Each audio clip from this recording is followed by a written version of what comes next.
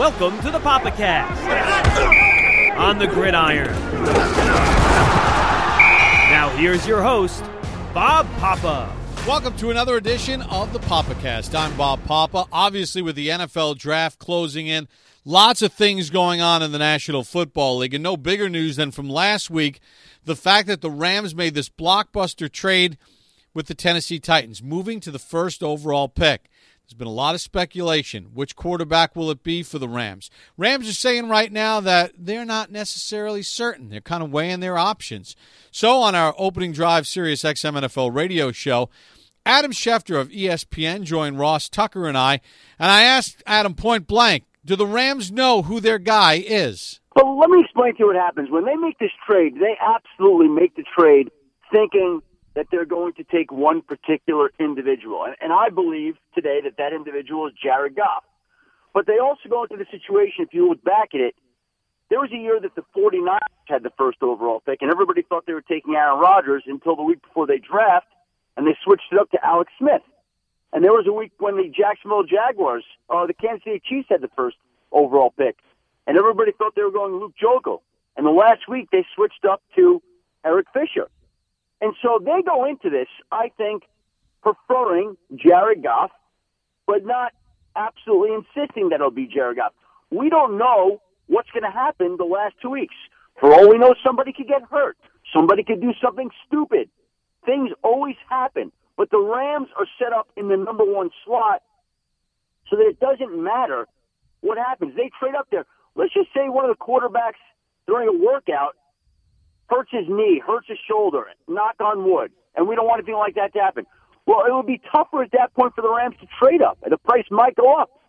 Okay, then they couldn't trade up to number 2. Yes, they go into this with a preference, and I think if the draft were today, I believe the pick would be Jared Goff. But they've got 2 weeks to spend with both individuals, study both individuals, and I can tell you for a fact they're definitely still doing that. They are looking at both guys. And today, they lean Jared Goff, and they make the trade, I believe, thinking they're going to take Jared Goff. But they also know that there's 2 weeks left when they make that deal, and they want to be thorough, and they want to evaluate it, and they still are reaching out to people to solicit their opinions on both quarterbacks. So when people say, oh, they have to, yeah, well, they have an idea when they make that trade. But they also have an idea that there's 2 weeks left, there's work to be done, there's things that happen, and they're going to be set up for whatever direction they go, even though they go into that trade knowing they have a preference. Does that make sense? Yeah, that makes sense. My follow-up question that would be, Adam, is that do teams sometimes overthink this when they've got an inherent gut feeling and they've done work and they believe there's a guy there that they really like, and then in this last little run-up to the draft, maybe too many cooks get involved. Maybe they look at too much, and you want to outsmarting yourself? Well, I mean, I guess that could happen, and I'm sure it has happened over time. I think the fact of the matter is you put as much time and energy into this. And it's funny because I was speaking to various Rams officials. When the trade went down, I went back to look at my notes to see what they had said about both quarterbacks. We were talking when they were sitting there at 15, and they described them as 1 and 1A before the trade was even made. Now, again, I think they absolutely have a preference for one guy, but various people in that organization have said at various points during this process before the trade was made, we think both these quarterbacks are really good. And so, yeah, they could overthink it. Maybe sometimes if you overthink it, Bob, maybe it works out to your advantage. Maybe sometimes it doesn't. But if you remember that year with the 49ers, it was always going to be Aaron Rodgers until the last week, and then it wasn't. And teams do change their minds, and sometimes maybe it works out for the better, and sometimes maybe it doesn't. But in this particular case, the Rams really like both quarterbacks. They truly do. And I think today, they prefer Goff, but they want to be thorough and diligent and speak to people. And could they change their mind? Sure, they could. I don't think they will, but they want to make sure they will. And they're operating from a position of power, a position of strength, sitting there as the number 1 pick. They don't have anything to worry about. If, God forbid, something should happen to one of these quarterbacks, they can easily just take the other one. You know, it's interesting, Adam, because I understand the examples of the Chiefs and the 49ers, but both of them had the number 1 overall pick. They didn't trade up and trade a king's ransom to get the number 1 overall pick, which is why I'm of the mindset, and I think you're kind of saying this, that they don't trade a king's ransom unless they really, really have a strong conviction about one guy or the other, that he is the guy. Well, I think, Ross, and I sincerely mean this, I think they had a conviction on both guys. I really do. I mean, I think that they felt good about both, but they feel even better about the fact that they're in position to take the guy that they prefer, which the guy they prefer today, I believe, would be Jared Goff. Today. Okay? But if something were to happen and they went through this and they changed their mind, I think that they're close enough on these guys that there's not as much of a difference that it wouldn't be stunning or shocking if all of a sudden in the 10 days remaining they heard enough or discovered enough or realized enough that they said, the scale has been tipped the other way. Again, I don't see that happening. I don't see that happening. But I'm just telling you, it has happened in the past with other teams, and the reason they traded up was to be in a position of power, to not have any issues or questions, and they had a conviction on both guys. They really did. But they had a preference on the one guy going into this. So then I guess the next logical question, Adam, for me would be, if they really like both guys that much, why didn't they theoretically, try to trade into 6 ahead of the 49ers and give up a lot less than what they gave up and presumably get the second one, thinking that one goes to number 2, either at Cleveland or as part of a trade-up, and then they get the second one if they leapfrog the 49ers or something like that, when the draft comes around. You can't do that, Ross, because there were at least 2 other teams attempting to make the trade for the number 1 pick. And if you don't trade up to number 1, I can assure you, with as active as Tennessee was being with that pick, that somebody else would have. And once somebody else, be it Philadelphia or the New York Jets or the 49ers, moves into that number 1 hole, now the price on that number 2 pick just went up. So they took a proactive approach. They didn't wait and get cute. And this is a team that has gotten cute with quarterbacks over the last 4, 5, 6 years. And they've been able to manipulate the draft in their favor, like when they traded the RG3 pick.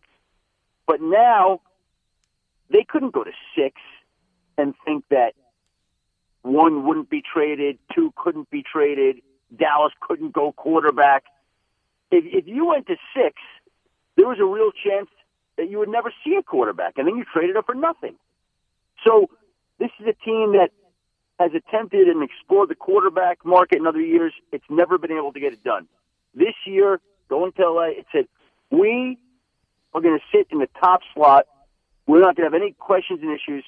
And even in this particular case, with all that they gave up, they had the free pick from the Philadelphia Eagles as part of the Sam Bradford trade. Free second-round draft pick that makes this possible. Okay? They trade a third-round pick next year that they're going to get back compensatory draft pick on Janoris Jenkins. So really in the end, what it came down to was they traded their 1 this year, which they get a 1 back. They traded their 2 this year, and they traded their 1 next year. So I think the way they're looking at it is, yeah, they gave up an extra 2 this year. That was Philadelphia's. Yeah, they gave up an extra 3 next year. That's Janoris Jenkins. So the price of trading up to the number 1 slot, where they now sit, where they get their choice of the quarterbacks, where they do have a preference going in, is priceless. You can't put a number on that. Nobody can dictate to them how this draft is going to go. They don't have to worry. They take the quarterback they want, and right now I believe they want Goff, but they get the right over the last 10 days to check into both quarterbacks, examine both thoroughly, speak to all the quarterback gurus out there, do all the research they want, and then make the pick on the night of April 28th. So we had Sashi Brown on the program last week talking some Browns and not really sure who they were most interested in. Obviously, they have RG3. Is it a plus for the Browns with the way this played out, in the fact that if they're not interested in a quarterback, there's still potentially a market for some teams that are interested to move up? Or did the Browns make a mistake, depending on the guy that they really like, and not try to make a deal with Tennessee to flip spots to at least guarantee that they control the guy they get? I will say this, that even before this trade were made, I had been under the standing that Cleveland was not going quarterback. And that was my firm and distinct impression and intel. Now, if that is accurate, and I believe it is, okay, that they weren't going quarterback, then this trade, I think, is a good thing for Cleveland, because now Cleveland's sitting in that second hole. And if any other team wants a quarterback, and there are teams that do want that other quarterback, they have to come to Cleveland. And Cleveland gets to name the price.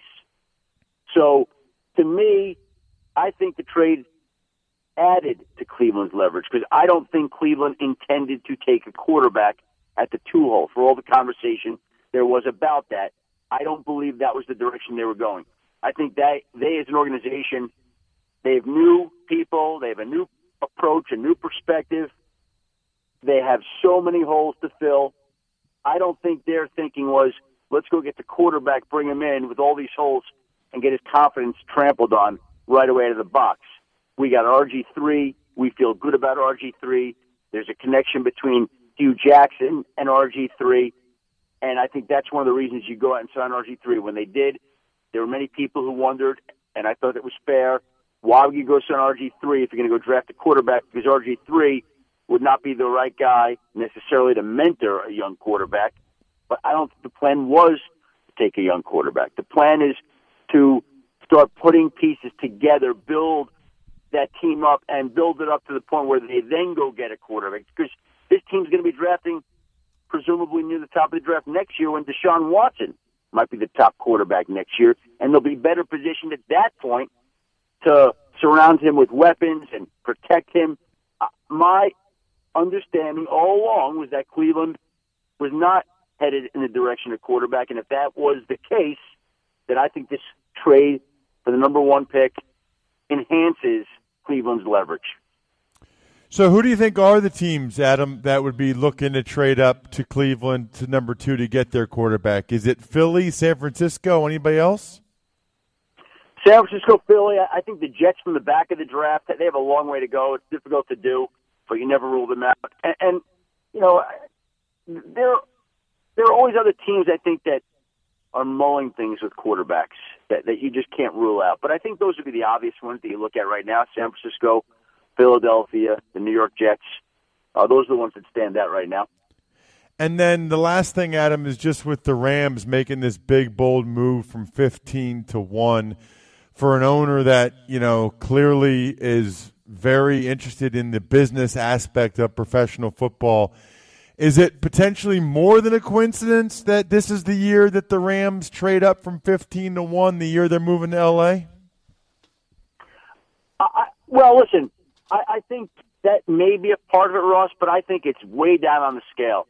I mean, if you track them in the draft every year, go back 2 years ago when they had 2 number 1s, they had done so much work into Johnny Manziel and really, considered taking him and wondered whether it should. And that year, I'm trying to remember their picks. They had 2 and 13, I believe. And at 2, they took Greg Robinson. At 13, there was a real debate. And they wound up making the right choice. They took Aaron Donald. And this is a team that's drafted really well. People wondered last year, would they take a quarterback again? And they took Todd Gurley and Sean Mannion later in the draft. And they've done a ton of work into quarterbacks every year, wanting to draft a quarterback. But the opportunity and the value it never matched up. And so after all these years of bypassing on quarterbacks, they knew that they couldn't keep doing that. And so that, to me, is the biggest reason that the Los Angeles Rams traded up to number 1. The fact that they're in L.A., sure, we could add it on. Nice new storyline, going to new city. Let's go get a quarterback for this new city. Let's go sell a star, fine. But, I mean, if you just go back and look at them every year in the draft, from the time Sam Bradford started getting hurt, after the RG3 trade, they've been looking at quarterbacks every year, and it just never seemed to match up the guy being on the board, the value being there over a certain guy that was there. And so finally this organization recognized that we've got to do something, and we've got to do it now.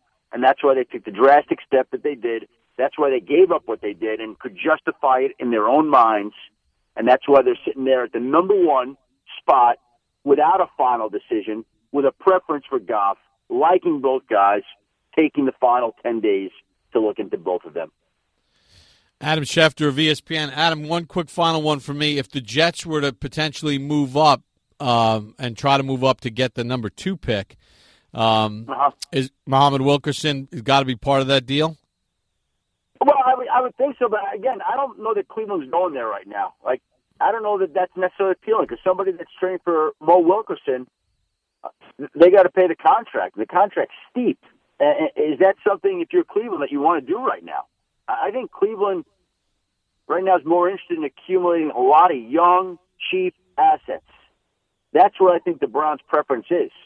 So, the Jets trading up Wilkerson, he's at best just a chip in a trade like that. He's not like the dominant piece you think he is.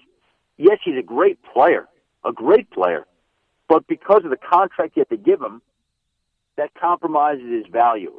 If Mo Wilkerson were in his second year in the league, he becomes a lot more appealing for a team to trade for. There's no questioning his talent, but you're trading for the talent and the contract becomes something that I think hinders that possibility. You can read him on ESPN. You can see him on ESPN. You can follow him on Twitter at Adam Schefter. He's all over it. Adam, we appreciate a couple minutes this morning. Great stuff as always. Yeah, thank you. I appreciate it. I hope that provides a little bit of clarity there to the Rams thinking. That's Adam Schefter along with Ross Tucker on the opening drive on SiriusXMNFL Radio. Thanks for joining us for this edition of the PapaCast.